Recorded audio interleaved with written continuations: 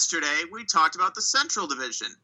Today, we round out episode 139 with a look at the Pacific Division. So let's get right to it.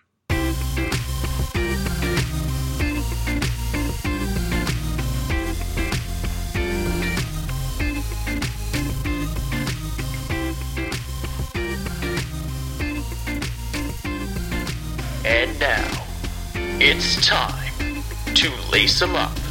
Here's Brett and Steve.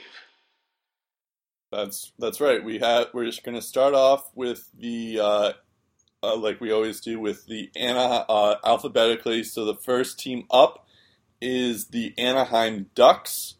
They kind of have they have a lot of injury issues here, but first we'll start off with their key additions: Luke Schenn, Jared Carew, and Pontus Ahlberg, who they claimed off waivers yesterday from Edmonton. They didn't really subtract anyone, I guess.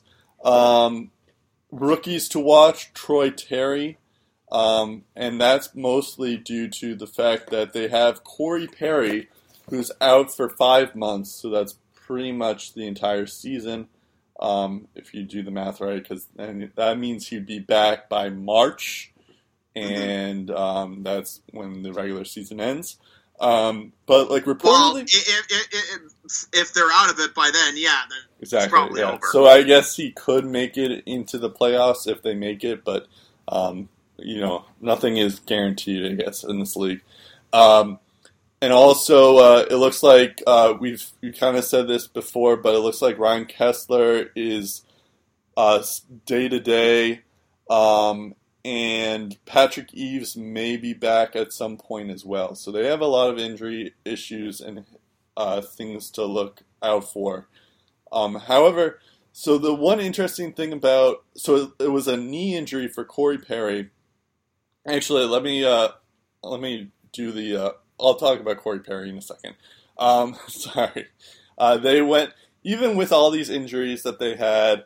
Because they didn't have, like, Cam Fowler for half the year. They didn't have, I think John Gibson was out for a bit, too. And Eaves was out the entire year, too. He was Eaves a third goal scorer for the entire year. In fact, Ryan Getzlaf was out for a bit. And Kase was out for a bit. They still actually made the playoffs and had 101 points. Which is kind of crazy when you think about it. They went 44, 25, and 13. Their leading point scorer was Ricard Raquel with 69 points. Their second leading point scorer was Ryan Getzlaf, who had 61 points in 56 games, which is absurd, especially for someone like Ryan Getzlaf, who's around. Must be, he's 33 years old. I thought he was like 35 or something. Yeah, but he's been around this league for a good decade. And then this is where it starts to drop off here, because Corey Perry had 49 points in 71 games. Jacob Silverberg had 40 points in 77 games. Andre Kase had 38 points in 66 games. Josh Manson had 37 points in 80 games. Adam Henrik, who they got early on in the year, had 36 points in 57 games. Cam Fowler had 32 points in 67 games. Cogliano had 35 points in 80 games. Brandon Montour had 32 points in 80 games. Hampus Lindholm had 31 points in 69 games. So they kind of they have a really good defense, but they don't have a ton of great forwards, but they always get injured. This is like a team that just they're like the Penguins of the West, basically, because they always have some injuries. Like when one guy gets injured or one guy gets healthy, the other guy gets injured. It's like they never have a healthy team. But like when they don't have a healthy team, they're still a pretty good team. And that has a lot to do with the fact that John Gibson was amazing. He had 9. So with all these injuries that they had, John Gibson went 31, 18, and 7. He played 60 games. And his save percentage was a .926 save percentage and a GAA of 2.43. And Ryan Miller, who was their backup at the time, he played 28 games because John Gibson was also injured for some part too. He had 12. He went 12, 6, and 6, and his save percentage was a little bit better than Gibson's actually, with a .928 save percentage and a GAA of 2.35. So back to this Corey Perry thing, and then I'll get back to you. Apparently, so this was a knee injury. Apparently, this has been an ongoing thing for Corey Perry. Like, it wasn't just last season. It was like 2 seasons and 3 seasons ago. So it explains why Corey Perry declined so much. Yeah. But, like, this is going to go back to my old pet peeve. It's like, why are you playing injured? It's like, this is like clear evidence that you're not as good while you're injured than you're not. So I get that Corey Perry's this like super tough guy, and like, you know, he was Brad Marchand before he was Brad Marchand, but like before Brad Marchand was Brad Marchand. But the whole idea why did they, like, who let Corey Perry play when they knew that he was injured like this? So it just seems like, so I guess it's like good that they're treating it now, but like, they could have just, like, I don't know, like, it seems weird that he was playing injured like that. And may we remind you that this wasn't just a knee injury, this was a meniscus tear. Yeah. So he's playing on a meniscus tear for the entire season, and he was just like, you know what, I'll just play because I'm a hockey player. It's just absurd to me. Anyways, I mean, I've had this rant before, so I'll save you guys the other rants. But yeah, I think the loss of Corey Perry is definitely gonna hurt them. Even though he was declining a bit, but like, I just read you the stats, he was still their third leading scorer on the team there. So I feel like guys like Silfverberg, Kase, Henrique, all have to step up. And Troy Terry, it looks like he's going to be a guy. He was really good in college. And it looks like right now in preseason, he's on the first top line with Getzlaf and Raquel. So there's that to possibly look into. I'm also seeing here that Maxime Comtois and Sam Steele are also in the lineup. Those are also interesting rookies that could reinvigorate the Ducks. But yeah, I think that's a big concern for the Ducks this year, is like, their defense is on point if they're healthy, because they have Lindholm, Fowler, Manson, and Montour, who are like, they're underrated as a D-core. They're one of the best in the league. Gibson, if healthy, is also great, and could put up a Vezina-like season this year. But like, the big concern is like, you have Raquel and Getzlaf. Who knows what's going on with Kessler? Who knows what's going on with Patrick Eves? It's like, so you have Jacob Silfverberg and Andre Kase. So, like, can those guys be good? I don't know. So that's the big concern, is their depth. Yeah, their depth is a big concern. I definitely think Andre Kase has the potential of erupting like Rickard Raquel did a few years ago. Yep. I really do think that. Here's the thing, though. Excluding the injuries to Ryan Kessler and Corey Perry, let's take those out of the equation for a second. Either way you look at it, the core of this team, Getzlaf, Perry, Kessler, they're getting older. So even if they're healthy, you wonder how much they're going to be of use, especially with Corey Perry getting paid the amount of money he is. Like, how much longer is he going to be worth? $8 million per year? And we'll get to that in a second, because you're looking at some of the core pieces that they're re-signing. John Gibson, wise to sign him before he maybe has a good season and is worth more money. So that was a good decision for them to re-sign John Gibson. It was a good decision to sign Adam Henrique. Yep. But when you look at the long term, and you're going to be keeping all of your young guys, it's going to be a situation like Minnesota where you've got a couple of bad contracts on your roster, mostly Perry's. And it kind of hurts your ability to make your team better and make your team a sustainable threat for years and years to come. And like Minnesota, when you get into that position, basically all you can do is just add depth pieces. And that's pretty much what they did. Yeah. All they did this year was add the following players: Luke Shen, Andre Schuster, Jared Coro, Brian Gibbons, Carter Rowney. That was what they did this offseason to help their team. You look at LA and what they've done to improve. You look at San Jose, what they've done to improve. Edmonton and Calgary should be better this year. Arizona's on the right track. Vancouver may follow suit in a few years as well. The balance of power is slowly starting to shift in this division. And it's going against the Anaheim Ducks in more ways than one. Right. But if Gibson gets hurt, the good news is they can count on Ryan Miller to provide solid goaltending. Yep. He did that last year. I still think he's capable of doing that. Yep. But like we mentioned with guys like Ryan Kessler, Ryan Miller isn't getting any younger either. True. So that might be a concern. Their goaltending could be a concern, both health-wise and production-wise. Secondly, their discipline last year was absolute garbage. And as a result, their goaltending was so heavily tested.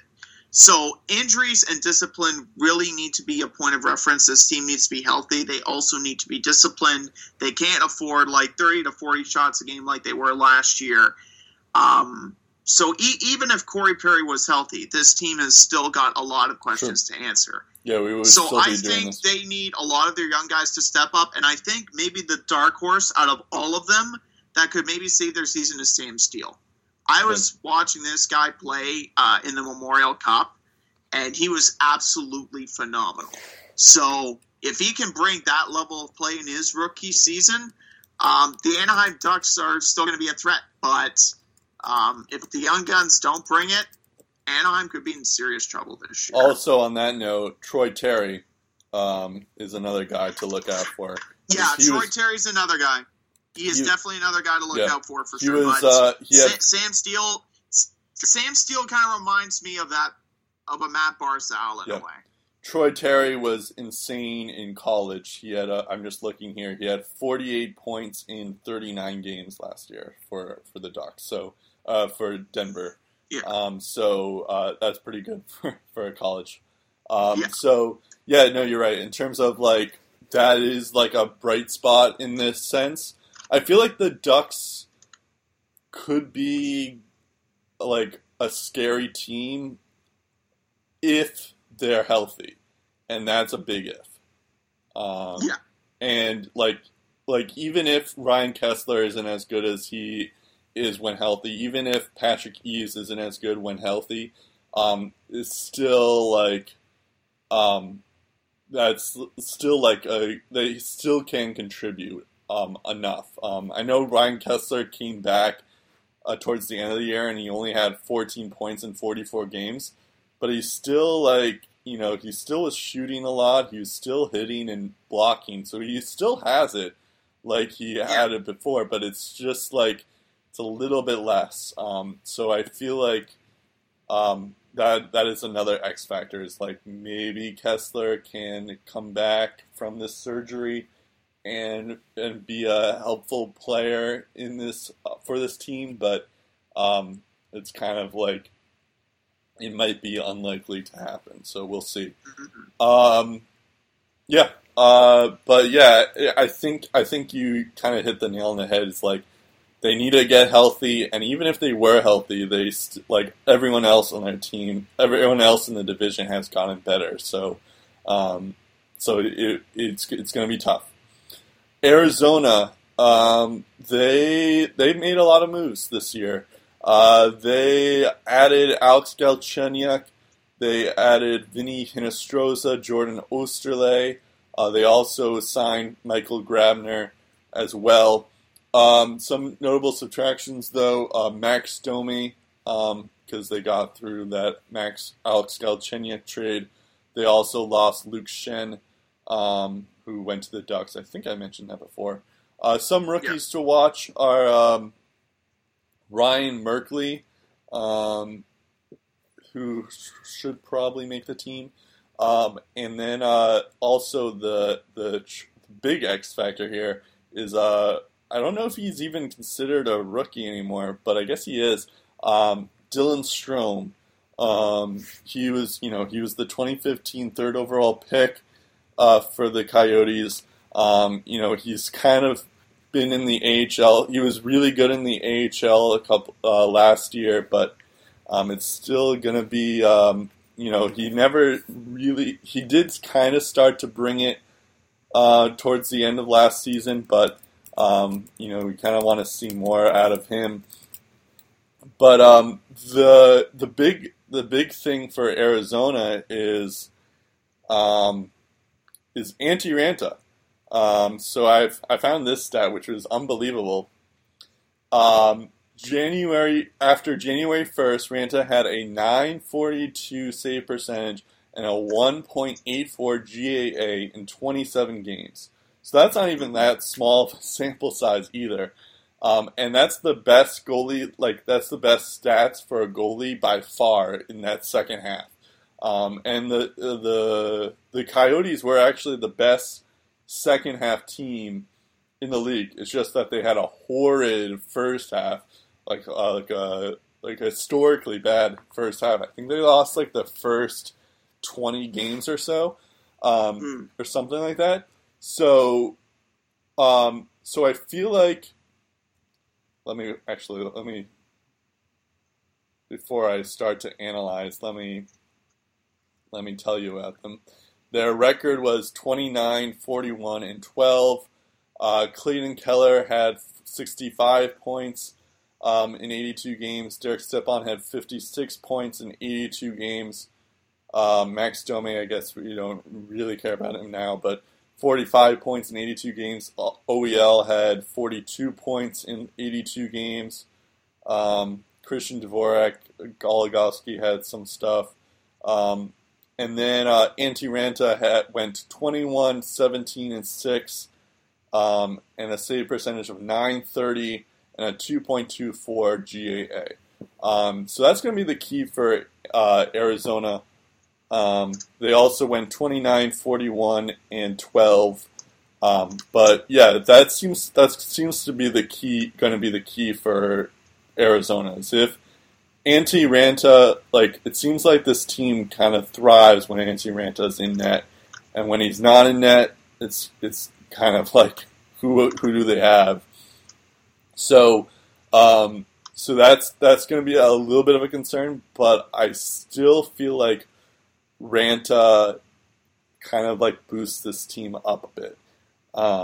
And I'm also excited about Clayton Keller. So I'm kind of excited about this Arizona team. I don't know. I don't think they'll make the playoffs, but I think Raanta could. This is my bold take this year. I think Raanta is going to win the Vezina this year. Yeah, you know what? With numbers like that, I wouldn't put it past Antti Raanta if he plays like that and if he's able to stay healthy. And I definitely think they could be a wild card threat. They could at least contend for a wild card spot if he is at that level. I think if Arizona makes the playoffs or if they get in the top 3, I think Raanta has the Vezina in the bag. I feel like the same thing could be said for someone like McDavid, a couple of years ago.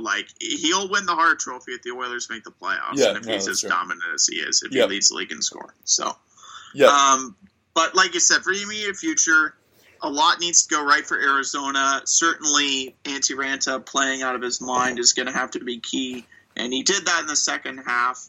And the team followed his lead. They really improved. What they don't need this year is another slow start, because we remember, I can't remember if it was a year, I think it was last year or a couple of years before, where they went on like an 11, 12 game losing streak. Yeah. And that pretty much kind of put them on their butts right away, and they could never fully recover from that. So they need a much better start to the year. They can't afford a disastrous start like they did a year or two ago. They're not going to become a winner overnight, but I think this year is going to be a solid step forward for them. I really think they need to get it done this year, though, because how many times we said, okay, this year is going to be different. This year they're going to take that step forward. Just you wait, and it never happens. Right. So this year they cannot afford a down year. They need to go up this year. The good news is for Arizona is they are starting to get the right pieces in place, because you look at someone like Oliver Ekman-Larsson, to look at what Arizona has been able to do during his time. It hasn't been that much. Right. Let's face facts. He still signs an 8-year extension with them. Then they get Mikhail Grabner. They keep Nicholas Hjalmarsson around. They keep Kevin Connaughton around. They keep Brad Richardson around. They trade for Alex Galchenyuk. They signed Christian Dvorak for 6 years. They trade for Alex Galchenyuk.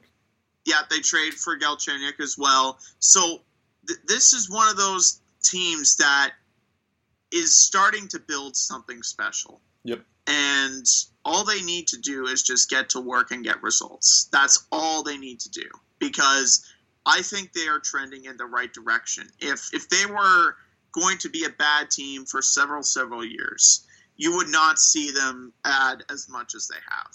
Yep. And the fact that they're adding, the fact that they're trying to get better, shows you that in a couple of years, this team could be up to something.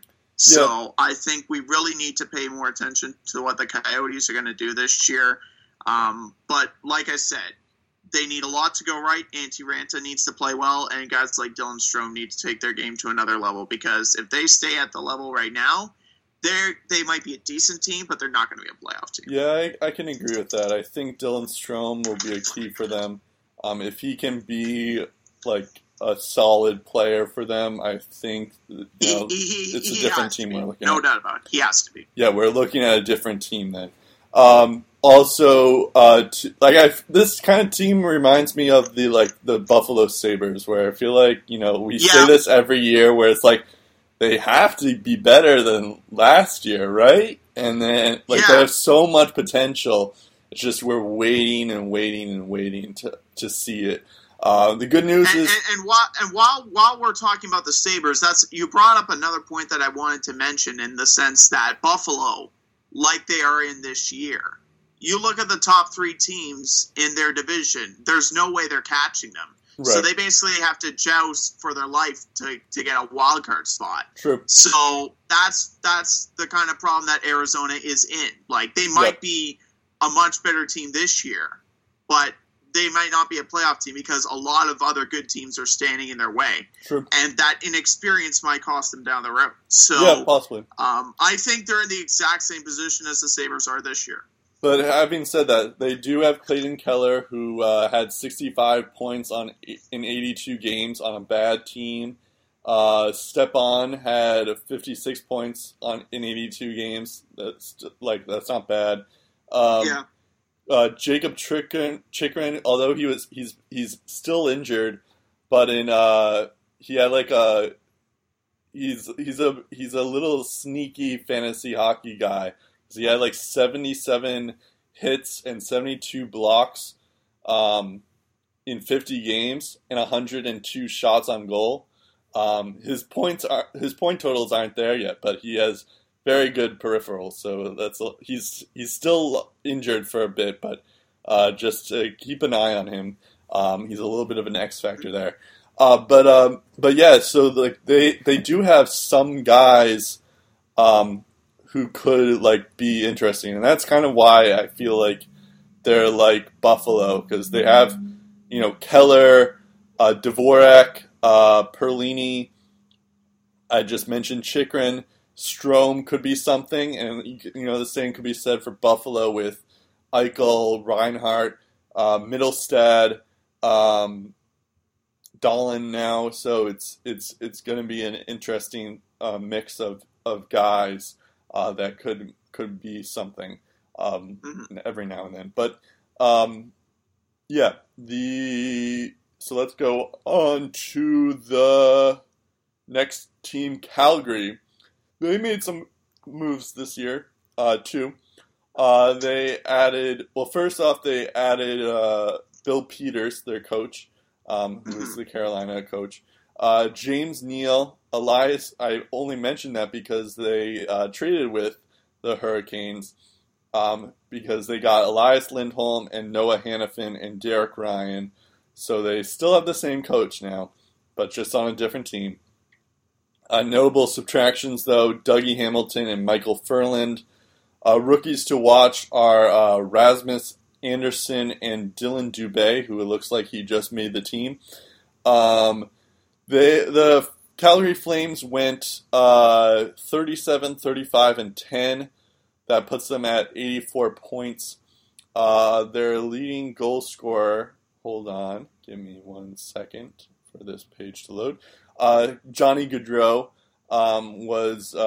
he had 84 points in 80 games.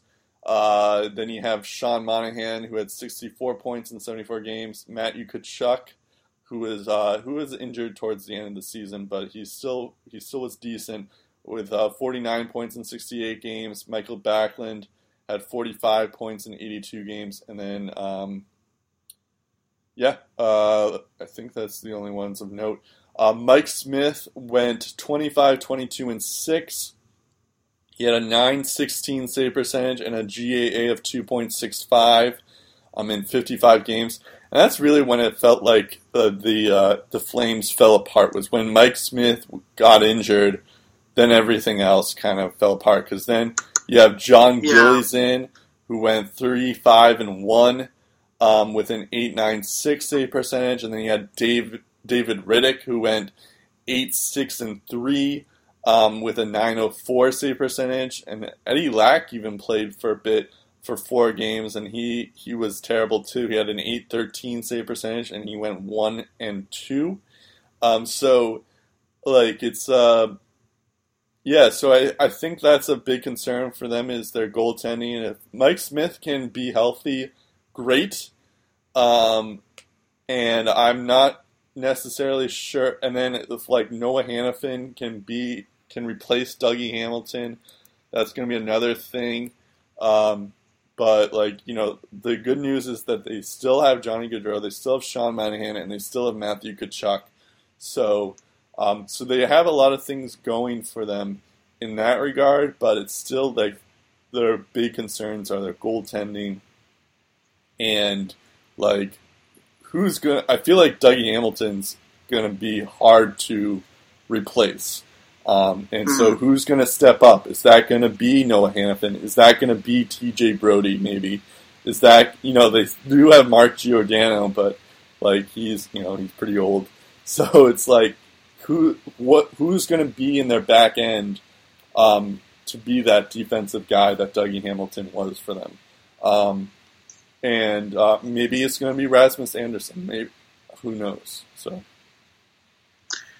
Yeah, this team definitely goes without saying. In June, July, and August, they kind of shook up their roster. The Hannafin and Lindholm acquisitions, and later on they re-signed both of them. Mm-hmm. That acquisition in exchange for Dougie Hamilton and Mikael Furland is going to be interesting to see how those two pan out in Calgary. But they get guys like Austin Czarnik, Buddy Robinson, Derek Ryan, Alan Quine, Tyler Graovac, and of course James the Real Deal Neal. So they definitely added a lot of depth to their offense, but the only piece that has changed from their core is Dougie Hamilton. Everyone else is about the exact same position. Right. And Mike Smith, hopefully in his case, he's a little bit healthier than he was last year, because in order for Calgary to hope to get anywhere with a young goalie backing him up, Mike Smith has got to be Mike Smith. He needs to be playing at his best. Right. The good news is that I think the mindset is there. Everyone seems pretty hungry to make it back to the playoffs, and that's well and good. But you look at how much this roster has changed from a depth perspective. Like Troy Brouwer, who's supposed to be one of their vets, gets bought out midway through the offseason. You look at Calgary right now as a team. The young guys like Curtis Lazar, the young guys like maybe even Dylan Dubé,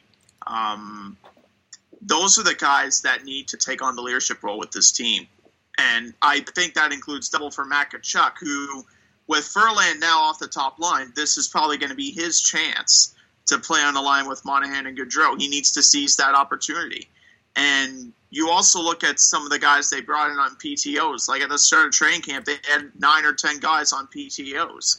So, by the way, for those of you who are wondering, what's a PTO? It's a professional tryout. So they can release you for a professional tryout if they don't like what they see, or they can sign you on like a 1-year deal or something if they like you that much. And that's happened in a couple of cases, but more often than not, the PTOs get released. So it's not like the Flames weren't looking at options. They had plenty of options to start the regular season. The question is, are these options going to fit in with the current vision of this team right now? And that's what I'm wondering, what's that vision going to be? Because as you alluded to, Bill Peters is in as head coach. Glenn Gulutzan obviously out. He was dismissed at the year's end. And he's got a lot of knowledge with the Carolina Hurricanes players that Calgary got, which was about at least 3, maybe 4 or 5. Right. So I think the Flames have a respectable team. But again, with all of the other good teams in this division, I don't know if they're a playoff team, especially considering they're going to have to get used to a new coach, maybe a new system. And even though the players are relatively the same, or should I say the core players are relatively the same, are they still good enough to be considered a playoff team? That's a tough question to answer right now. You said that Matthew Tkachuk is going to play with Gaudreau and Monahan. That's not true. I think he's going to have a chance to play with Gaudreau and Monahan on the top line. That doesn't make sense because Tkachuk is a left winger and so is Gaudreau. And yeah, that's true. Well, they could experiment and put him on a different I guess they could. position though. But, I mean, they look at what Philly did. They took Drew off a center, put him on the wing, and he tore it up.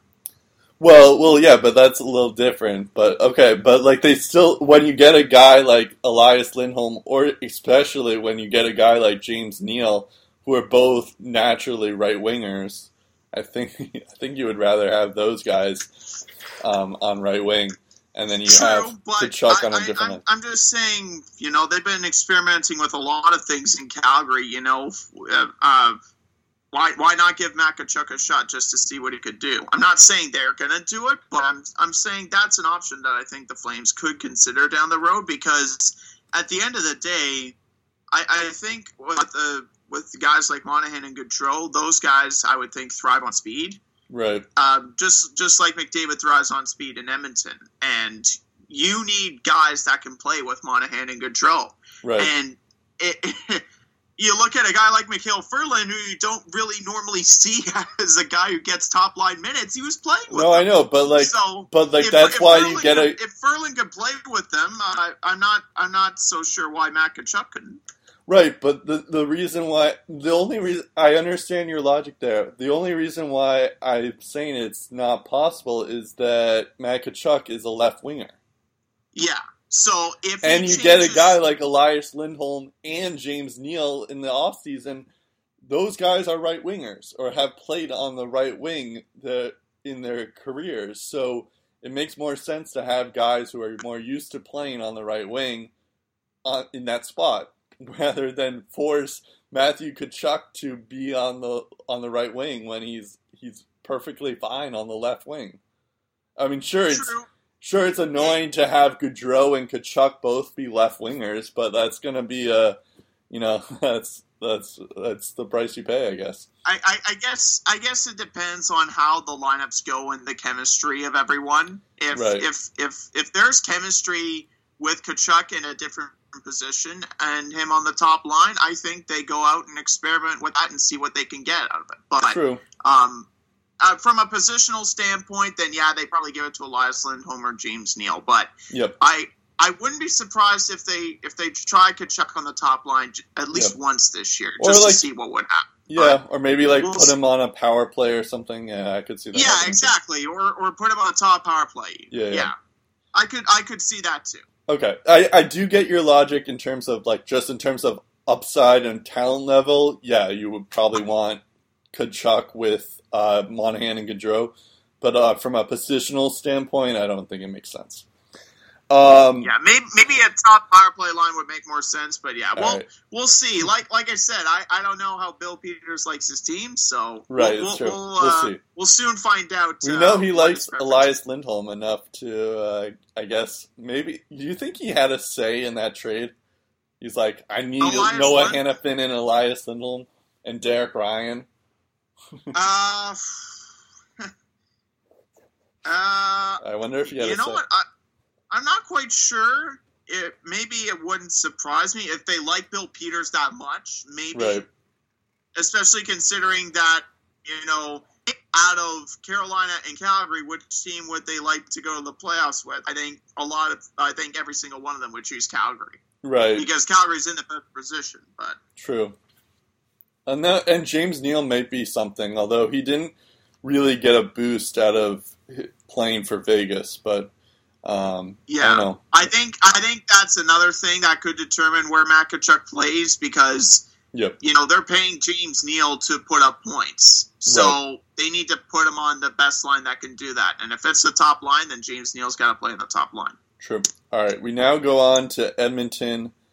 I'm in agreement for you to just end this Calgary segment. I'm in agreement. I think they did make some moves, but I don't think it was enough to put them over the edge. Yeah. Certainly, and you said the Hockey News ranked them tops. They said that they were going to win the division, yes. Yeah, and that was before the Karlsson trade. That was before the Karlsson trade and before the Pacioretty trade, yes. Yeah. Did you think that was realistic before those two trades? I did not, no. Yeah, neither did I.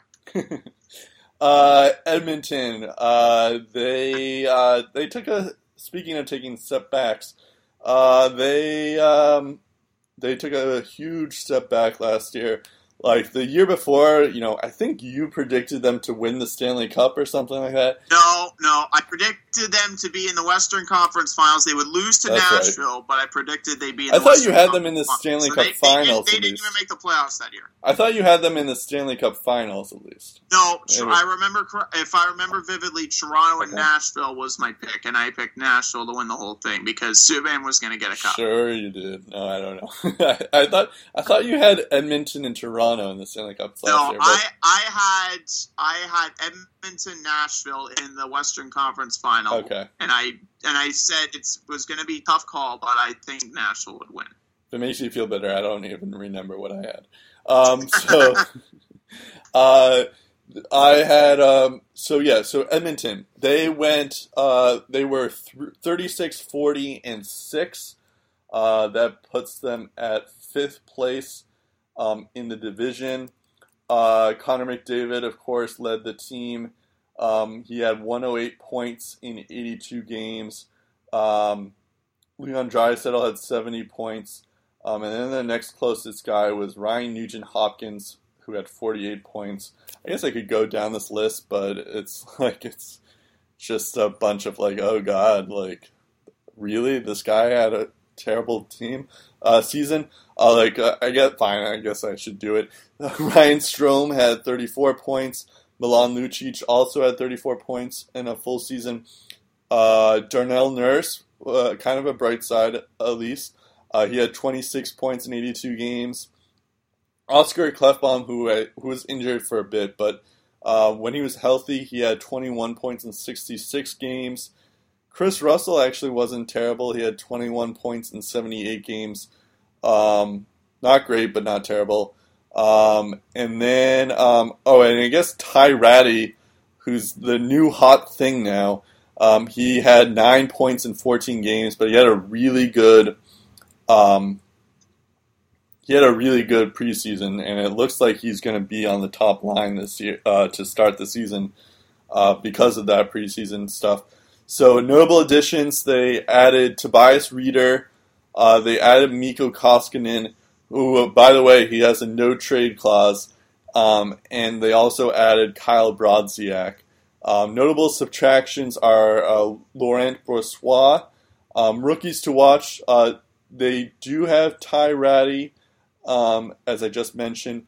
Kailer Yamamoto is another one to look out for. He may make some noise at the beginning. It may stick. Ethan Bear is another rookie to look out for, and maybe Evan Bouchard may make the team. I think at the moment it says that he has made the team. So maybe he'll be like a first 9 games kind of thing. But yeah, because of the Oilers cap situation with this is going to be the first year where with Draisaitl and McDavid's cap hits are where they can't really make a ton of moves. So this is where the first evidence of like, okay, they can't really make much moves because they're kind of restricted in cap space because they gave a lot of money to Milan Lucic, and they gave a lot of money to Leon Draisaitl, and I think Chris Russell was another one who's being paid a lot. So it's like gonna be it's like a little bit of a interesting move there. But then before I let you go, Cam Talbot was 31-31-3. He had a .908 save percentage and a 3.02 GAA. So he kind of got tired after the season beforehand, where he was really dominant. But now it seems like he kind of came back to earth this year. So yeah, so you said he had a 30-win season, but he also had 31 losses. That's what it said, yeah. Yeah, so that just goes to show you how much they overused him, even in a year where they weren't going anywhere. True. Yeah, no, that's a good point. But it does make it. I don't know. I don't know what to make of Edmonton because it's like hard to count them out when you have the best player in the league on your team in McDavid. But at the same time, it's like, is this team ever going to, and you have guys like Jesse Puljujarvi, Kailer Yamamoto, Ty Ratty, who could all be something, but it's all like, but will they? This is Edmonton we're talking about, So, and like Klefbom was injured. He needs to be better. Than he was last year. Cam Talbot also needs to be better, but you're right that they kind of overused him for the second time in a row. So that is an interesting aspect of things where you're like you want to say that they're gonna be good, but it's like very, very cautiously I'm saying that. Yeah, I think a lot of people are saying, with their current team, they didn't really make the playoffs till last year, so why should we expect them to make the playoffs this year? But we should also mention that this is roughly the same team that made the playoffs 2 years ago and almost went to the Western Conference Finals. So true. I guess it could go so many ways to the Edmonton Oilers. The good news is I like what they did with the Oilers. They kept their core. They're just like, okay, it wasn't your year. We're going to give you another shot. We added some depth pieces. I like the fact they got Kyle Brodziak. I love the fact they got some speed into Tobias Reeder on the bottom six. I think bottom six depth is what they were lacking last year. Kevin Gravel also adds to their defense, too. They kept Matt Benning around. They kept Drake Kagula around in the picture on new contracts as well. Maybe Mikko Koskinen provides more stable goaltending behind Cam Talbot. We'll see. And the fact that they had Glenn Gulletson on the coaching staff, another head coaching mind who was with their Alberta rival the year before, maybe that kind of adds to a recipe for making the playoffs again. But let's face facts. Connor McDavid is going to perform. He's going to be Connor McDavid regardless of how good or how bad the team is. I think the same can be said for Leon Draisaitl as well. But two guys, in my opinion, that are going to be interesting to watch. And Milan Lucic is of course, another name. Can Milan Lucic bounce back? Is Cam Talbot going to be good? Once again, is he going to be back to his old self? Is Darnell Nurse going to take that next step, become a top 4 defenseman, especially with Sekera out for multiple months? Right. The two guys that I'm really looking to are Ty Ratty and Ryan Nugent-Hopkins, because we were talking about, okay, these guys can perform with Connor McDavid. So who are they going to put on the top line? Are they going to put Nugent Hopkins on the top line, or are they going to put Ratty on the top line? Yep. And if they do that for a full season, what can they do for this team? And if they can be 50 to 60 point guys, this team is going to be hell dangerous for this year. So I think it's going to be the second line guys, how those guys perform. That's going to determine whether or not the Oilers are a playoff team. Yeah, I think so. I'm also curious to see how guys like Kailer Yamamoto and Jesse Puljujarvi are. Yeah, Puljujarvi's another one too. Yeah, are going to do, because they have to step up as well. So I'm curious to see how they're going to manage that. Let's go. But yeah, no, I don't think this is a playoff team, but I feel like they're just a mess. But you're right. It's like guys like Cam Talbot, Clefbaum, maybe Darnell Nurse, Nugent Hopkins, Ty Ratty. They all have to step up. But they all have to. If their team defense isn't up to snuff, they're in a tough spot. Basically, everyone has to keep up with Connor McDavid. But Connor McDavid is Connor McDavid, so that's a tall order. Let's go to the LA Kings here. They went 45-29-8. They just made the playoffs. Their leading scorer was Anze Kopitar, who had 92 points in 82 games. Dustin Brown, who looks like he has a finger injury and is out indefinitely, but he had 61 points in 81 games. You had Drew Doughty, who had 60 points in 82 games. Tyler Toffoli had 47 points in 82 games. Jake Muzzin had a decent year with 42 points in 74 games. And then you have Jonathan Quick, who had a pretty decent year. He had 33. He went 33, 28, and 3. He had a .921 save percentage and a 2.4 OGAA. So there's that. In terms of additions and subtractions, they added Ilya Kovalchuk. They added Peter Budaj, but they subtracted Tobias Reeder. There aren't really any rookies to watch out for. I guess Derek Forbort, if people are excited about him, but that's about it. The Kings are kind of I am curious to see how this Ilya Kovalchuk experiment is gonna work out for them, because I could see it being something like Radulov type situation where he comes back from the KHL and he starts to take it by storm after when he returns, or it could be something I don't know. I'm trying to think of a KHL experiment that went wrong. Maybe Shipachev is another one where something where he it's just too the game's gotten so fast since he left. It was 5 years ago when we last saw him in the NHL. So I am curious to see if he's lost a step or not in these last 5 years or so. He didn't do too badly in the KHL, but I am curious. I feel like this is going to be an X factor to see if Ilya Kovalchuk will be serviceable, at least for the Kings.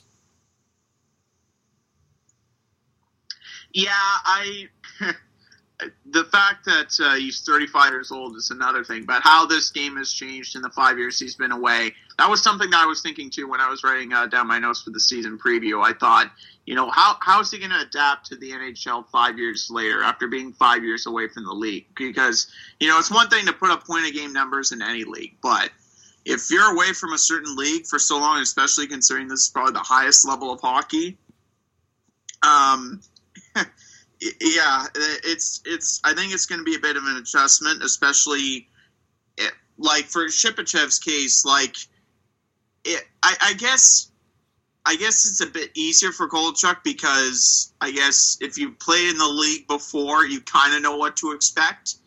But at the same time, if you've been away from it for so long, I guess it's kind of you wonder how much different it is from never playing in the league at all to just going right into it.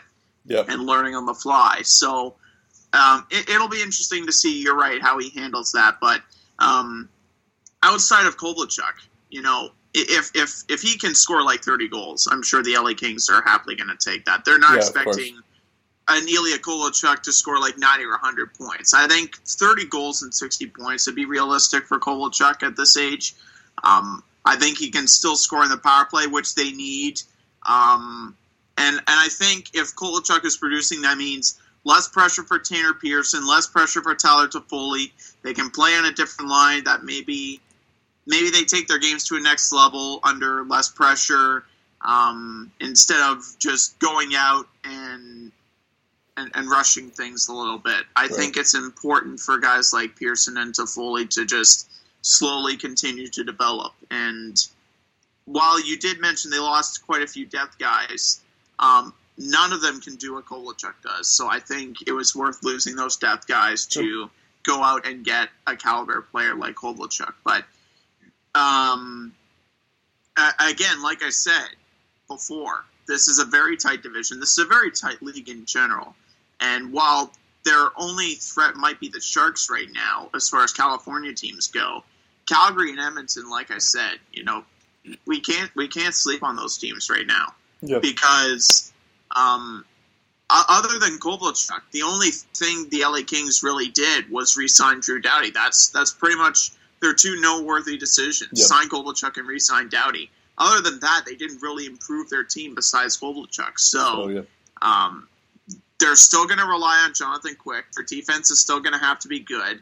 Behind Jonathan Quick, we don't really know what you have, so you're probably going to rely on Jonathan Quick even more in that case. And even with adding Kovalchuk, you look at what the Kings were able to do in the playoffs against the Vegas Golden Knights. They got swept in 4 games, and they could barely score to save their life, much like the Ducks. So, how much of an offensive impact, even if Kovalchuk has, even if he does well, how much of an offensive impact, how much of a game changer is that going to be?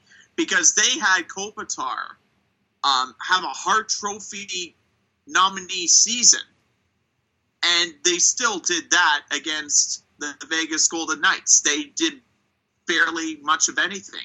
Right. And you're still going to rely on Dustin Brown to have the kind of numbers that he did?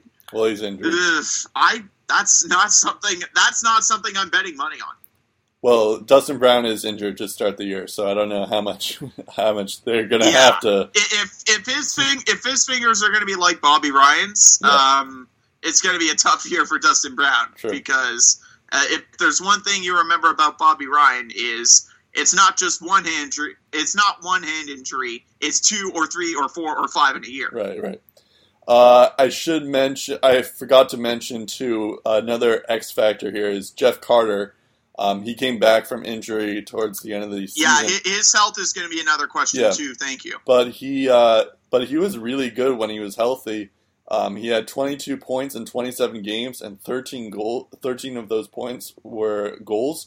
So I think he's another X factor where it's like if he can get going, if Kopitar can get going, and Kovalchuk can be a serviceable guy, I think then you kind of have a strong team there, especially when you have a guy like Doughty and Quick on the back end of things. So I think they could make some noise.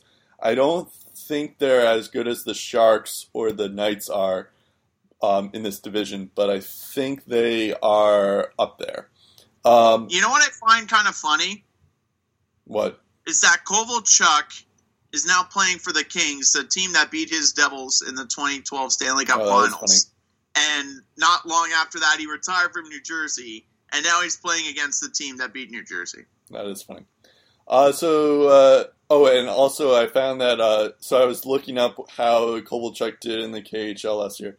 He did, so you were saying that, like, if he can put up 60 points and 30 goals, well, that's what he did in the KHL last year. He had 31 goals, 32 assists, and 63 points in 53 games in the KHL. So he still has something, at least, but it's just we don't know if the speed is still the same and all that stuff. So just the transition from that. So next up we are the San Jose Sharks. I think Steve knows who they added, but really that's the only notable addition was Erik Karlsson. They didn't even lose that many of their core players. They lost, although they did lose Chris Tierney, who was a decent depth guy for them. Dylan DeMello, who's another decent depth guy for them. Michael Boddicker as well through the Mike Hoffman trade, and they also lost Yannick Hansen as well. So Joel Ward as well as another guy that's not Joel back. Ward, I didn't mention him, but that is a good one. And then but like three of those guys are now on the Senators, and then some rookies to watch. Antti Suomela is one of those. He impressed in preseason. I don't know how long it's going to last, but right now it looks like he's going to be like the third line center for them. Of course, the big news is that they added Erik Karlsson. But first, so just keep that in mind when I tell you these stats here, because they're a good team even without Erik Karlsson. They went 45, 27, and 10. They Brent Burns was their leading scorer with 67 points. They had Joe Pavelski had 66 points. Logan Couture had 61 points. Thomas Hertl had 46 points. Chris Tierney, I guess now that he's no longer on the team, but he had 40 points in 82 games. Kevin LeBlanc had 40 points in 77 games. Mark-Edouard Vlasic had 32 points in 81 games. And then you have a goalie in Martin Jones who went 30, 22, and 6 with a save percentage of .915 and a GAA of 2.55. Aaron Dell also was decent when he went 15, 5, and 4 with a .914 save percentage and then 2.64 GAA. So of course Erik Karlsson helps them a lot, especially when they already have another Norris Trophy winner in Brent Burns. I believe Erik Karlsson and Burns have won the Norris Trophy the last 3 years. Is that right? I think you would know that. Sorry, what? Burns and Karlsson have combined for the last 3 Norris Trophy wins, right? Oh no, Hedman won last year. Never mind. Hedman won last year. But Karlsson has... Both defensemen have a Norris to their name, you're right. Right. So you have 2 Norris players on the team. And then you have a lot of guys up front. I didn't even mention Joe Thornton's on the team still. He had 36 points in 47 games. He was just injured towards the end of the season. This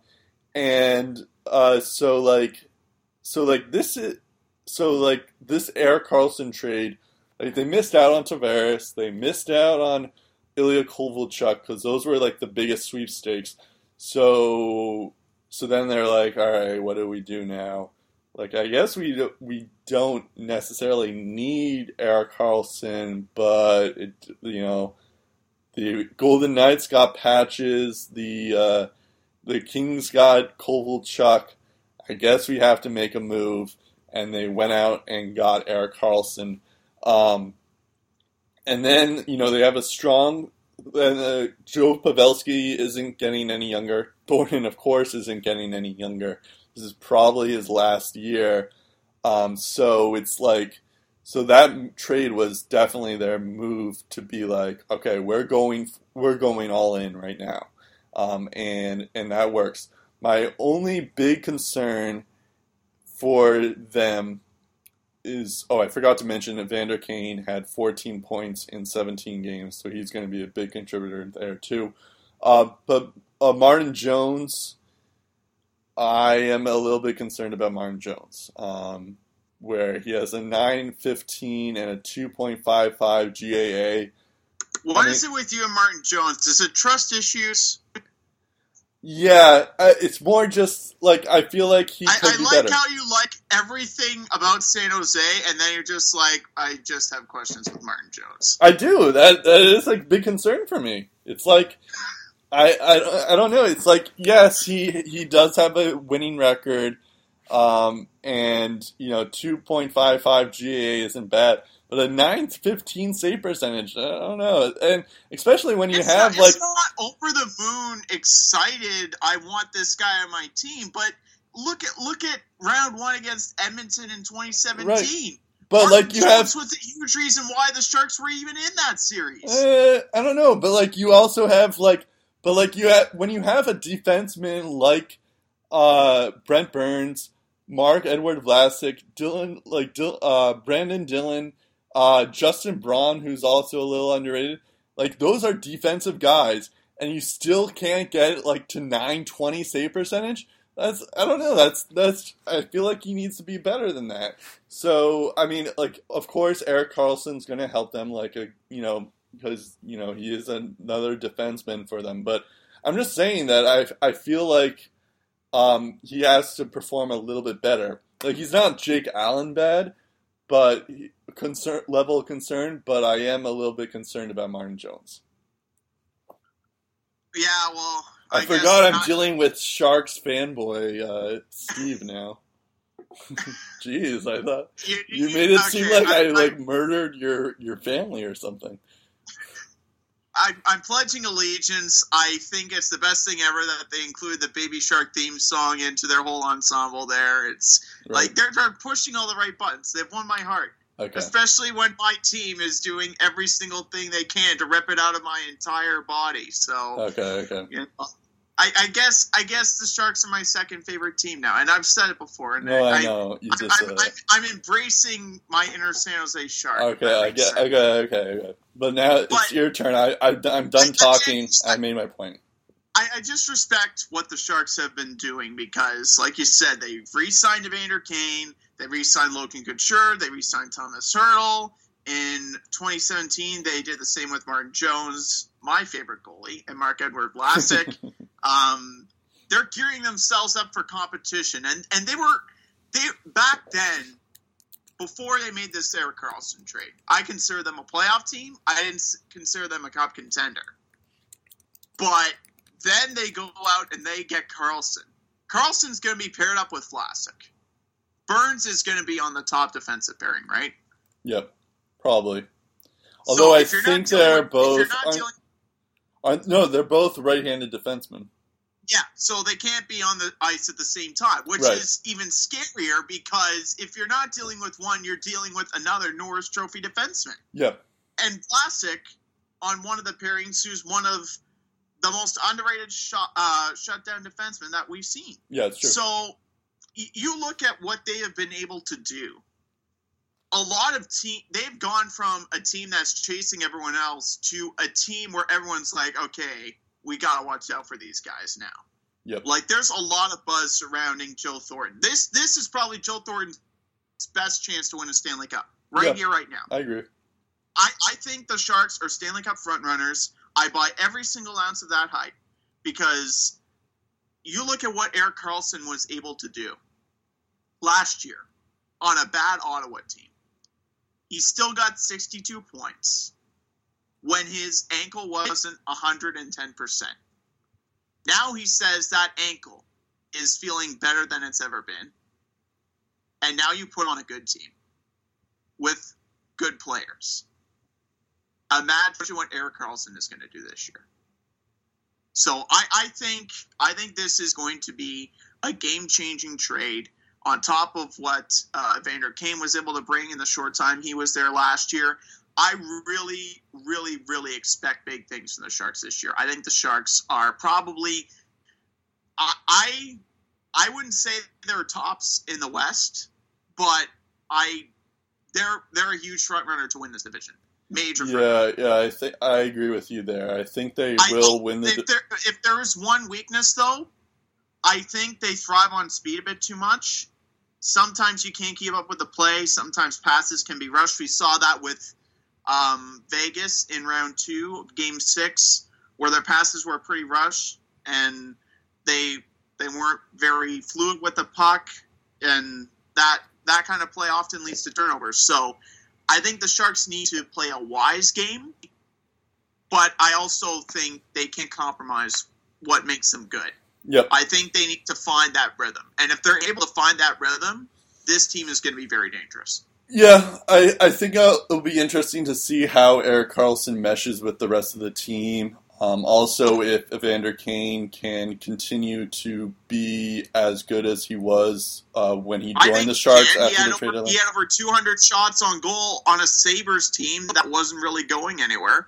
Right. Well, I mean, that's shots on goal, but like I'm just it's still pretty good though. No, I'm not like saying that he's bad or anything. I'm just saying like I don't know if he can be like I'm just like in terms of consistency. That was his best year.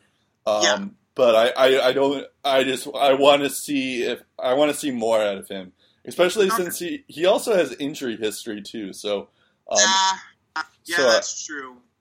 So I'll be curious to see how he does in that regard. But yeah, no, you're right. In terms of like up front, they're definitely one of them. They're definitely an elite team.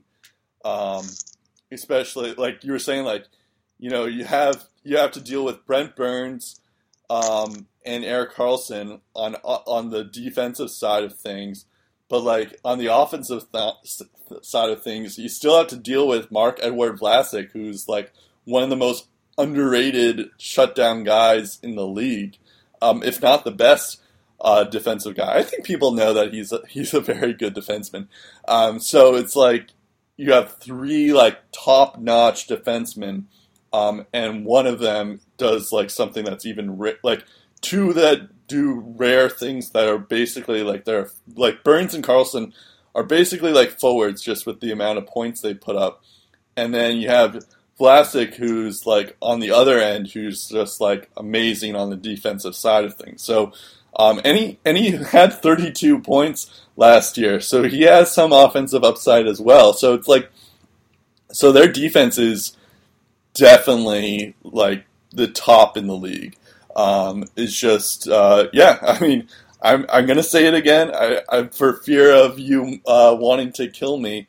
I do worry about Martin Jones and the consistency of Evander Kane, but that and what are they going to do with Joe Pavelski? If he's going to be like, can he bounce back or can he? What are they going to do with him? But I think that is probably going to be a big concern, though, is how much does Joe Pavelski have left in the tank? Because this could be his final year with San Jose. Right. If they're going to keep Karlsson, it might very well be his final year. Exactly. And I'm going into this season knowing fully well that this could be Joe Pavelski's final season with the Sharks, just based on the fact that if they're going to keep Karlsson and keeping all of the other players intact, they can't afford to re-sign somebody. And I think either Joe Pavelski or Joe Thornton are going to have to be the sacrificial lamb for that to happen. Well, I have a feeling. On this another is note, Thornton's I got last year. some. I don't know if you've have this in America, but Tim Hortons has unleashed these NHL trading cards, and they go on for about a month. And I just wanted to check to see if I got any Sharks cards in this pack. I did not.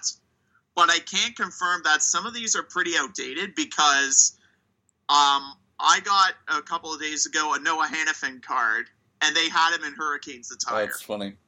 which means Erik Karlsson will be in a Sens jersey. Oh, nice. Because the Hanifin trade happened in June.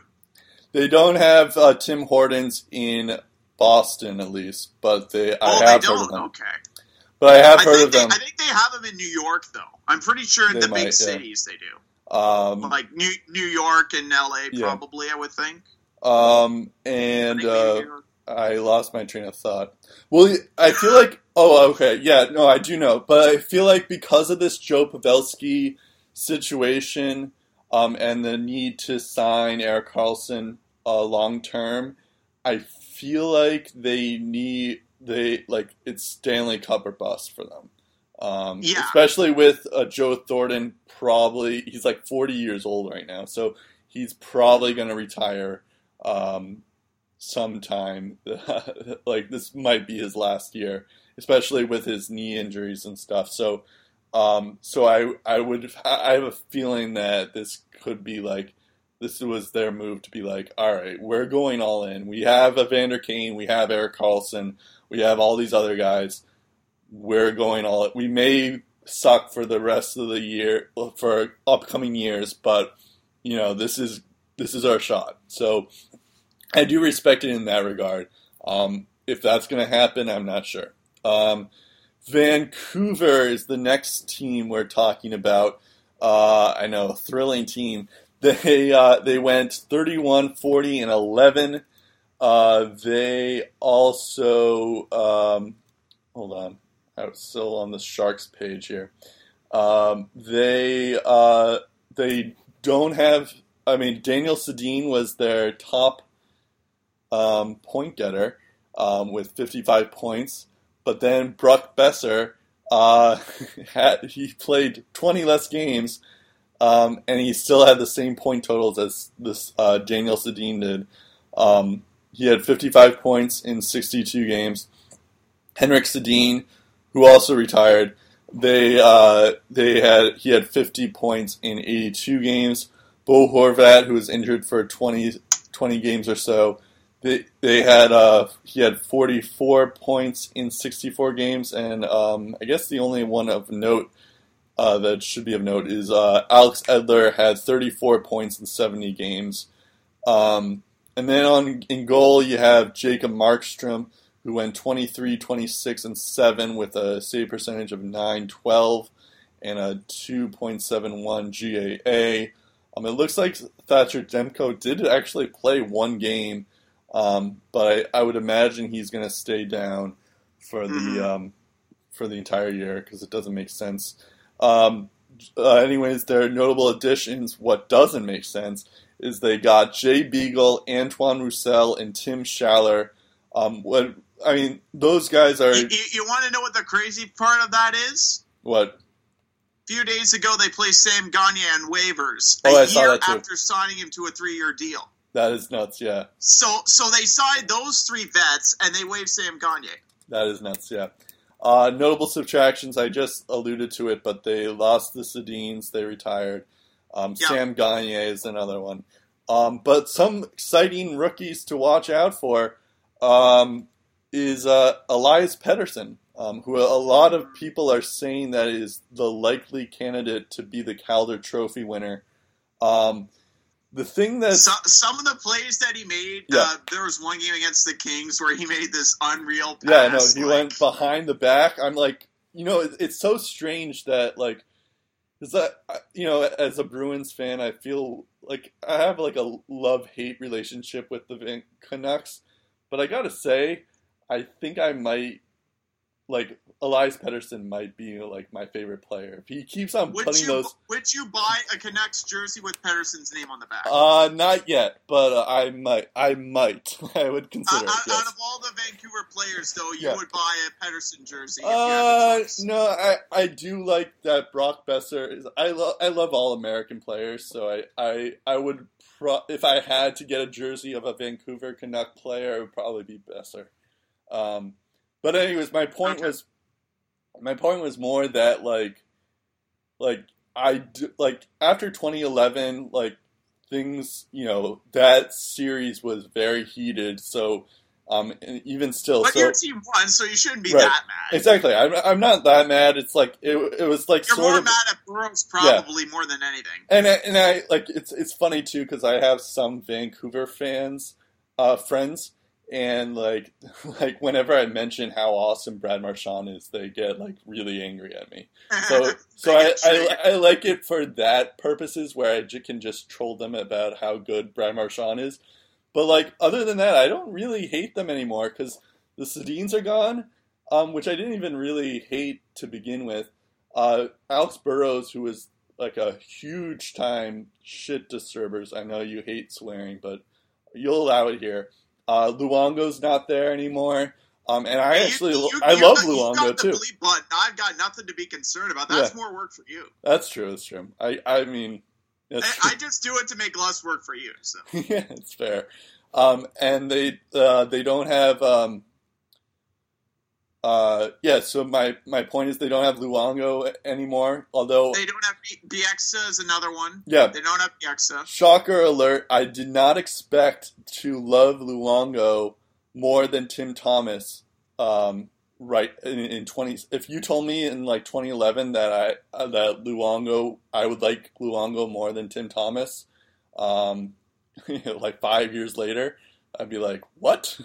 But it's because of his humor. He's so humorous on Twitter. I actually got a book from James Duthie that was actually signed by James Duthie, and Luongo has a comment like on the back where he like comments on his book or whatever, and he's like, "I've read this book. It's something to the effect of, I read this book. It's very good. Well, at least it's a chapter about me. I haven't read the rest." Right. So, anyways, it's that kind of humor that gets you. It makes you like a person more. It's just like, you know what, this guy's just an average Joe, just like you and me, just a funny guy. And sounds like someone that I'd be happy to go to. And you know what makes you hate you is if you miss out on the White House visit and make it into a huge thing. That's what makes me hate you. But like, I thank you, Tim Thomas, for winning us the cup. So I appreciate that. But anyways, this is all a point to being that the Canucks are gonna stink this year. But at least you have guys like Pettersson, Besser. Hopefully Besser is healthy. You have Quinn Hughes, so you can follow him in Michigan. Demko could be something in the AHL. He's probably going to play there. Bo Horvat could be something. He's going to be. He's probably going to be. He's captain material. And then you have Sven Baertschi, who's a little bit underrated too. So they have a lot of things going on for them. Oh, and they also have Adam Gaudette, who is the Calder Trophy winner last year, in their system. I don't know if he's going to be called up yet, but that is also something to look forward to. So that in terms of prospects, they have a lot of things going for them. But this year, I don't think they have anything really to look forward to. But it should be exciting to see what Pettersson can do, what Besser can do now in his second year. Well, if you remember at the start of the year, they actually did pretty well. They were like 10-6 and something to start the first month or so. And you know what ended up killing that vibe, Brett? Besser? Injury? No. Injuries and losses as a result of injuries. I said Besser injury. Yeah, well, the Besser injury didn't end up being as severe as first thought. He actually didn't miss any time, but then he got injured later on. But there was also more injuries. I think Branson got hurt, then Baertschi, one of Besser's line mates, got hurt. Which, by the way, good thing they were able to keep Baertschi. That's pretty good. Horvat was also injured for a time. I remember that because he was on my team. Yeah, Horvat. Yeah, exactly. Yeah. I mean, I think the one big concern then, if we're actually being serious about the Vancouver Canucks this year, they do have Horvat, Besser, and Pettersson should be decent this year too. But if we're actually being concerned about them, their defense is one of the worst in the league. I'm like looking at their defensive here. I'm like, who are these guys? Like other than Edler, other than Edler and Gabranson, and you're just like, okay, this guy's young, this guy's young, this guy's young. Exactly. So their defense needs work. Markstrom, I just poured out their stats. That's not good either. But like that partially has to do with their defense too. So yeah, I think there is something to be said about their defense. But I think this is just their rebuilding year. So like whatever happens. If Pettersson, like I think best case scenario is Pettersson becomes a Calder winner, and Besser and Demko kills it in the AHL, and Quinn Hughes kills it in the NCAA, and they lose enough games, even though Horvat, Besser, and Pettersson look really good, that they lose enough games where they get a chance to get Jack Hughes. That's the best case scenario for this team. Yeah, I think if you're Vancouver, and I kind of defend the decisions to adding guys like Roussel, guys like JB, right, guys like Tim Scheller, because the young guys need to learn the fundamentals of hockey. They need to learn back checking. They need to learn good penalty killing traits. Yeah. They need to know what it's like to play a two-way game, because that is how this team is going to be successful down the line, is a good two-way game. Because the last thing you need is guys that focus on their offensive game. You don't need guys like you don't need names that start with Thomas and ends with Vanek, who can't play defense at all, right, and are not willing to play defense. Sure. You need good two-way guys that can produce. And that is what Pettersson needs to do. That's what Besser needs to do. That's what Gaudette needs to do. All the young guys need to learn how to play good team defense, because that is ultimately what's going to make or break this team down the line. So I think it's a matter of making sure you are developing the young guys as much as they need to be, regardless if it's in the AHL or the NHL or the CHL or NCAA. You need to bring these guys up the right way. If they're ready, then use them accordingly in the big leagues. And I don't really expect much from Vancouver, but I don't think they're going to be horrendously bad. I think it's going to be similar to last year, where you see strides, you see what this team is capable of in the future, but you don't see a playoff team. Right. Yeah, no, yeah, I agree. But I still think they're going to be last. Yeah, I think given the strength of what we think Arizona is going to become, and Edmonton and Calgary, and all the teams we expect to be good, Vancouver's probably last. Yep.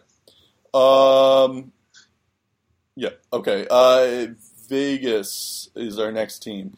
They had a decent year this last season, to say the least. What meaningful stuff did they accomplish? Like get into a playoff series? Yeah, no big deal. NBD. They went 51-24-7 in their first inaugural season. Their leading scorers were I almost said Erik Karlsson, William Karlsson. He had 78 points in 82 games. Then you have Jonathan Marchessault, who had 75 points in 77 games. David Perron had 66 points in 70 games. Riley Smith was pretty good. He had 60 points in 67 games. Erik Haula had 55 points in 76 games. Colin Miller had 41 points in 82 games. Nate Schmidt, who's going to be out for the first 20 games for supposed PEDs, he had 36 points in 76 games, and Shea Theodore had 29 points in 61 games. So in terms of who they added Max Pacioretty and Paul Stastny. So those two guys are pretty good guys to add. And then they subtracted Thomas Tatar and David Perron. I don't think there are any rookies to watch out for, but I wouldn't imagine so. I don't think Cody Glass made the team. No, he didn't. But even still, you have a top line. When you add guys like Paul Stastny and Max Pacioretty, that's and you already had a pretty decent top line with William Karlsson, John Marchessault, and Riley Smith. that's pretty good. And then, I forgot to mention goalies. Marc-Andre Fleury went 29, 13, and 4. They had about 4 other goalies to take his place as well. But he had a 927 save percentage and a 2.24 GAA when he was healthy. So that's a key here. So there are some question marks still. Of course, Max Pacioretty is going to help them. So is Paul Stastny is going to help them too. So you have like 2 top line centers. But that does bring back to William Karlsson had his best season by far last year, which is great. You found a diamond in a rough kind of situation that Columbus didn't find his former team. But can he get 40 goals again? I don't know. Jonathan Marchessault has been pretty consistent, so I'm not as worried about him. Riley Smith has been on 2 teams now, and both times his second year was far worse than his first year. So there's a little bit of a concern there. But if he is consistently getting top line minutes, I think he is fine. I guess it's more Karlsson and Smith and Haula will be like the big ones where it'll be like, well, can they replicate what they did last year? That I'm not sure. But Jonathan Marchessault should be good and all that stuff. So, yeah. I'll take it to you. No, that's okay. Like I said, when I was looking at this team at first last year, I thought, okay, this team's going to be competitive. They're going to give teams a good run for their money at first. I think they're going to gain some respect. But a playoff appearance, Stanley Cup Finals appearance, that was first thing for my mind. This year, I expect this franchise to make the playoffs. They get Paul Stastny, they get Pacioretty to replace Perron and Neal. I would consider that an upgrade. William Karlsson and Riley Smith, those will be interesting cases to watch throughout the year. I think Marchessault is still going to be a 30-goal scorer. Maybe they utilize guys like Brandon Peary a bit more, so that'll be interesting to see. Erik Haula and Alex Tuch, I think, are breakout candidates as well. But the 2 big question marks for me are Nate Schmidt and the overall team identity, because Schmidt's going to be facing, a suspension for the first 20 games. The good news is they have Shea Theodore locked up for 7 years. So if the Knights can get by with a 5-goalie system while Fleury is out, I wouldn't put it past them to get through this obstacle. But you look at what they did last year. Last year's performance was unlike anything we've ever seen at any level of professional sports. You have this island of misfit toys getting together, proving the haters wrong. It was easy to find motivation last year. It was square in the face from day one. It wasn't hard to find. This year, it's going to be much tougher. How can you rally a team like that when you got so much satisfaction in reaching the finals in your first year? Because it's one thing to stay hungry, but now you've got some new faces. A lot of them were in your way last year. How do you get those guys buying in and feeding off of that same passion? That's what they need to do this year. Yeah, that's true. I remember I had the hot take that the Golden Knights weren't going to make the playoffs, and then they went in, and they must have listened to the episode because they went and got Max Pacioretty even before I uploaded it up. So I think this is still a playoff team though, but it is. I don't know if I wouldn't be surprised if they drop off because of it's so unclear about what's going to happen with William Karlsson, what's going to happen with Riley Smith, Erik Haula, and Colin Miller, Shea Theodore, all these guys who had career years, Jonathan Marchessault even, but all these guys had career years. Now the question is, can they replicate it? And the other thing is Marc-Andre Fleury, he was great, especially in the playoffs. But that was mostly because... But he hasn't been this great in a long time. And I was going to say that, and that was mostly because he only played 46 games in the regular season. So, so I am curious to see, how many games are they going to give Fleury, and how many games are they going to give Subban? So, and like, is Malcolm Subban up to the task? So that's going to be another thing to look out for sure. All right, I think that's it for the Golden Knights. So we should do our top three. I'll give you the floor because I think I said my top three last time.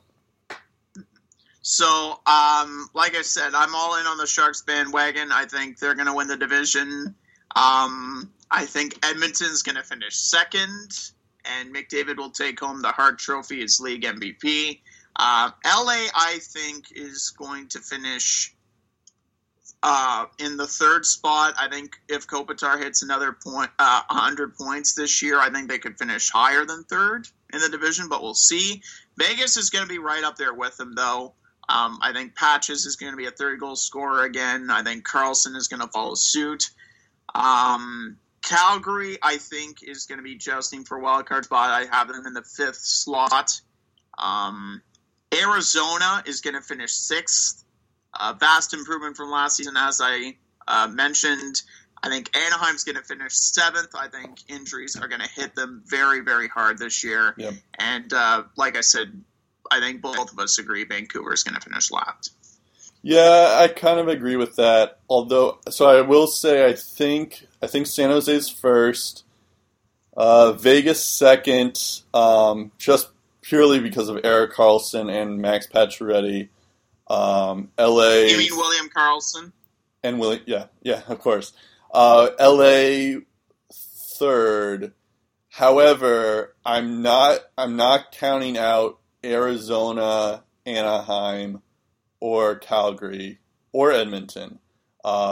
Arizona, if Antti Ranta can be what he was in the second half for the full season, I think they're third. Anaheim, kind of the same deal. If John Gibson can go off and just be John Gibson, I think they're also third. And also assuming that like Ryan Kessler is back to healthy and Patrick Eaves is also healthy and contributing as well. So those are my other concerns for them. Calgary, they made some changes, but I don't think they did enough. Same can be said for Edmonton, but I can't really count those two out. Just McDavid, purely for McDavid on Edmonton and Calgary. But I think if any of those teams are going to make the playoffs, it's going to be, like, LA is going to be the unfortunate team that's going to go off. But I could see maybe, like, this could be the first year where, like, because I know, like, the past couple of years where, like, the Central had 5 teams in the playoffs, I feel like this could be one of the years where there could be 4 teams in each division, where we could see maybe, like, an Arizona sneak in instead of, like, a Dallas or a Minnesota or something. But, yeah, we'll see. So who will come out in the West? My 2 wildcard teams, I would say Colorado and Vegas. Okay. I think the Blues and the Stars are going to be jousting for that final spot in the last 2 or 3 days. So come March, early April, that wildcard race is going to be very interesting from start to finish. In the Western Conference Finals, I'm going to go San Jose, Winnipeg. And I think the Sharks are just too good right now. I think Winnipeg will face off Nashville in round 2. That will go a full 7. But I think the Jets really did a good job of feeding off those big moments like they did in 2018. I think they're going to follow suit, make it back to the conference finals. And this time I think they're actually going to reach the Stanley Cup Finals. So between the Sharks and the Jets, Winnipeg wins and goes to the finals. Yep. I think the Jets and the Sharks are as well.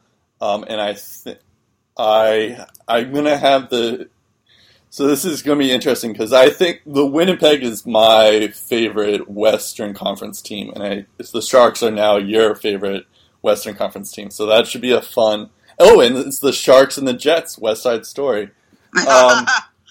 But one of my friends references that every chance he gets. That's funny. But I think I have the Jets beating the Sharks. That's going to be my Stanley Cup. So it's going to be I have the Lightning in the Eastern Conference, and then I have the Jets in the Western Conference. And I think I didn't get this far. I think Winnipeg has the edge over Tampa. But I think it's going to be a close series. So I have the Jets in 7. I think you had the Leafs in the Stanley Cup Finals. Yeah. Okay, so what I said last week, though. I said if the Leafs do improve their defense, they beat Tampa and they go to the finals. Okay, right, you're right. Leafs are going to be the team that makes it out to the finals if they add to their defense. If they don't, it's going to be Tampa. Okay. So I think if Winnipeg's facing Tampa, wait, do you have Winnipeg? Do you have Winnipeg beating the Sharks? I have Winnipeg beating the Sharks. Yes, in the Western Conference Finals. So the Stanley Cup, I think Winnipeg loses to Tampa in 6 if they face Tampa. But if they face Toronto, they win in 6. Okay. So it all determines on who makes it out of the East. If they face Tampa, I think Tampa wins it all. Okay. But I think if they face a team like Toronto, it's Winnipeg's to win. Just a reminder, last year we all had Edmonton, Ottawa, Montreal in the playoffs. And we all had Vegas, Colorado, New Jersey. I'm probably blanking on another team. New Jersey, Colorado. I said, those teams out the playoffs. So, and those teams ended up making the playoffs. So it's like it's weird to say like these, like predictions. For playoff predictions right now are very tough to predict. But that's why they play hockey and all that stuff. But yeah, because like you said, depending on how things go, there could be injuries. Right. There could be up and down years from several players. And, you could have an owner having a fight with their star player. Division or conference. So. You could have an owner threatening to leave town if they don't get a new arena. And don't get their attendance numbers up. And then you also have a star player who who publicly announced that he wanted more money, and the owners did not like that. You could have that situation too. But yeah, no, you're right. Or someone wants to move to a different place with a body of water next to it or something. Yeah. There's also that. So. It should be a fun. I'm looking forward to this hockey season. It seems like there are a ton of teams that could. You could make a case for being Stanley Cup champions. And there's also going to be a lot of solid UFAs available too. That too. Yeah. So we're going to have a lot of situations. And that also has an effect on everything. So I look forward to that. We'll be here along the way. Our Twitter is also going to be there along the way at Lace Them Up. Lace Them Up on Twitter. Our Facebook is Lace Them Up as well. Oh, our Twitter is Lace Up Podcast. I'm not sure why I didn't make it Lace Them Up as our Twitter account, now that I think about it. Anyways, we're also on SoundCloud. If you're not subscribed, please do that. Also, we're on iTunes as well, and do the same thing. Subscribe if you want, and you're probably listening to that too. So, the next time you'll be hearing us will be when the I guess the games have already started. If this is going to be out on Thursday, so. I hope the Bruins won. We'll be reacting to actual in-season events next time we talk to you. Go Bruins. They play the Capitals tomorrow or on Wednesday, so they should play spoiler to the Capitals last night. But which I guess you'll find out because that game will be over by the time. I mean, like Tuukka Rask shut out everyone. It was nuts. Sorry, Felger, but I had to get that in there. I'm Brett Dubuff.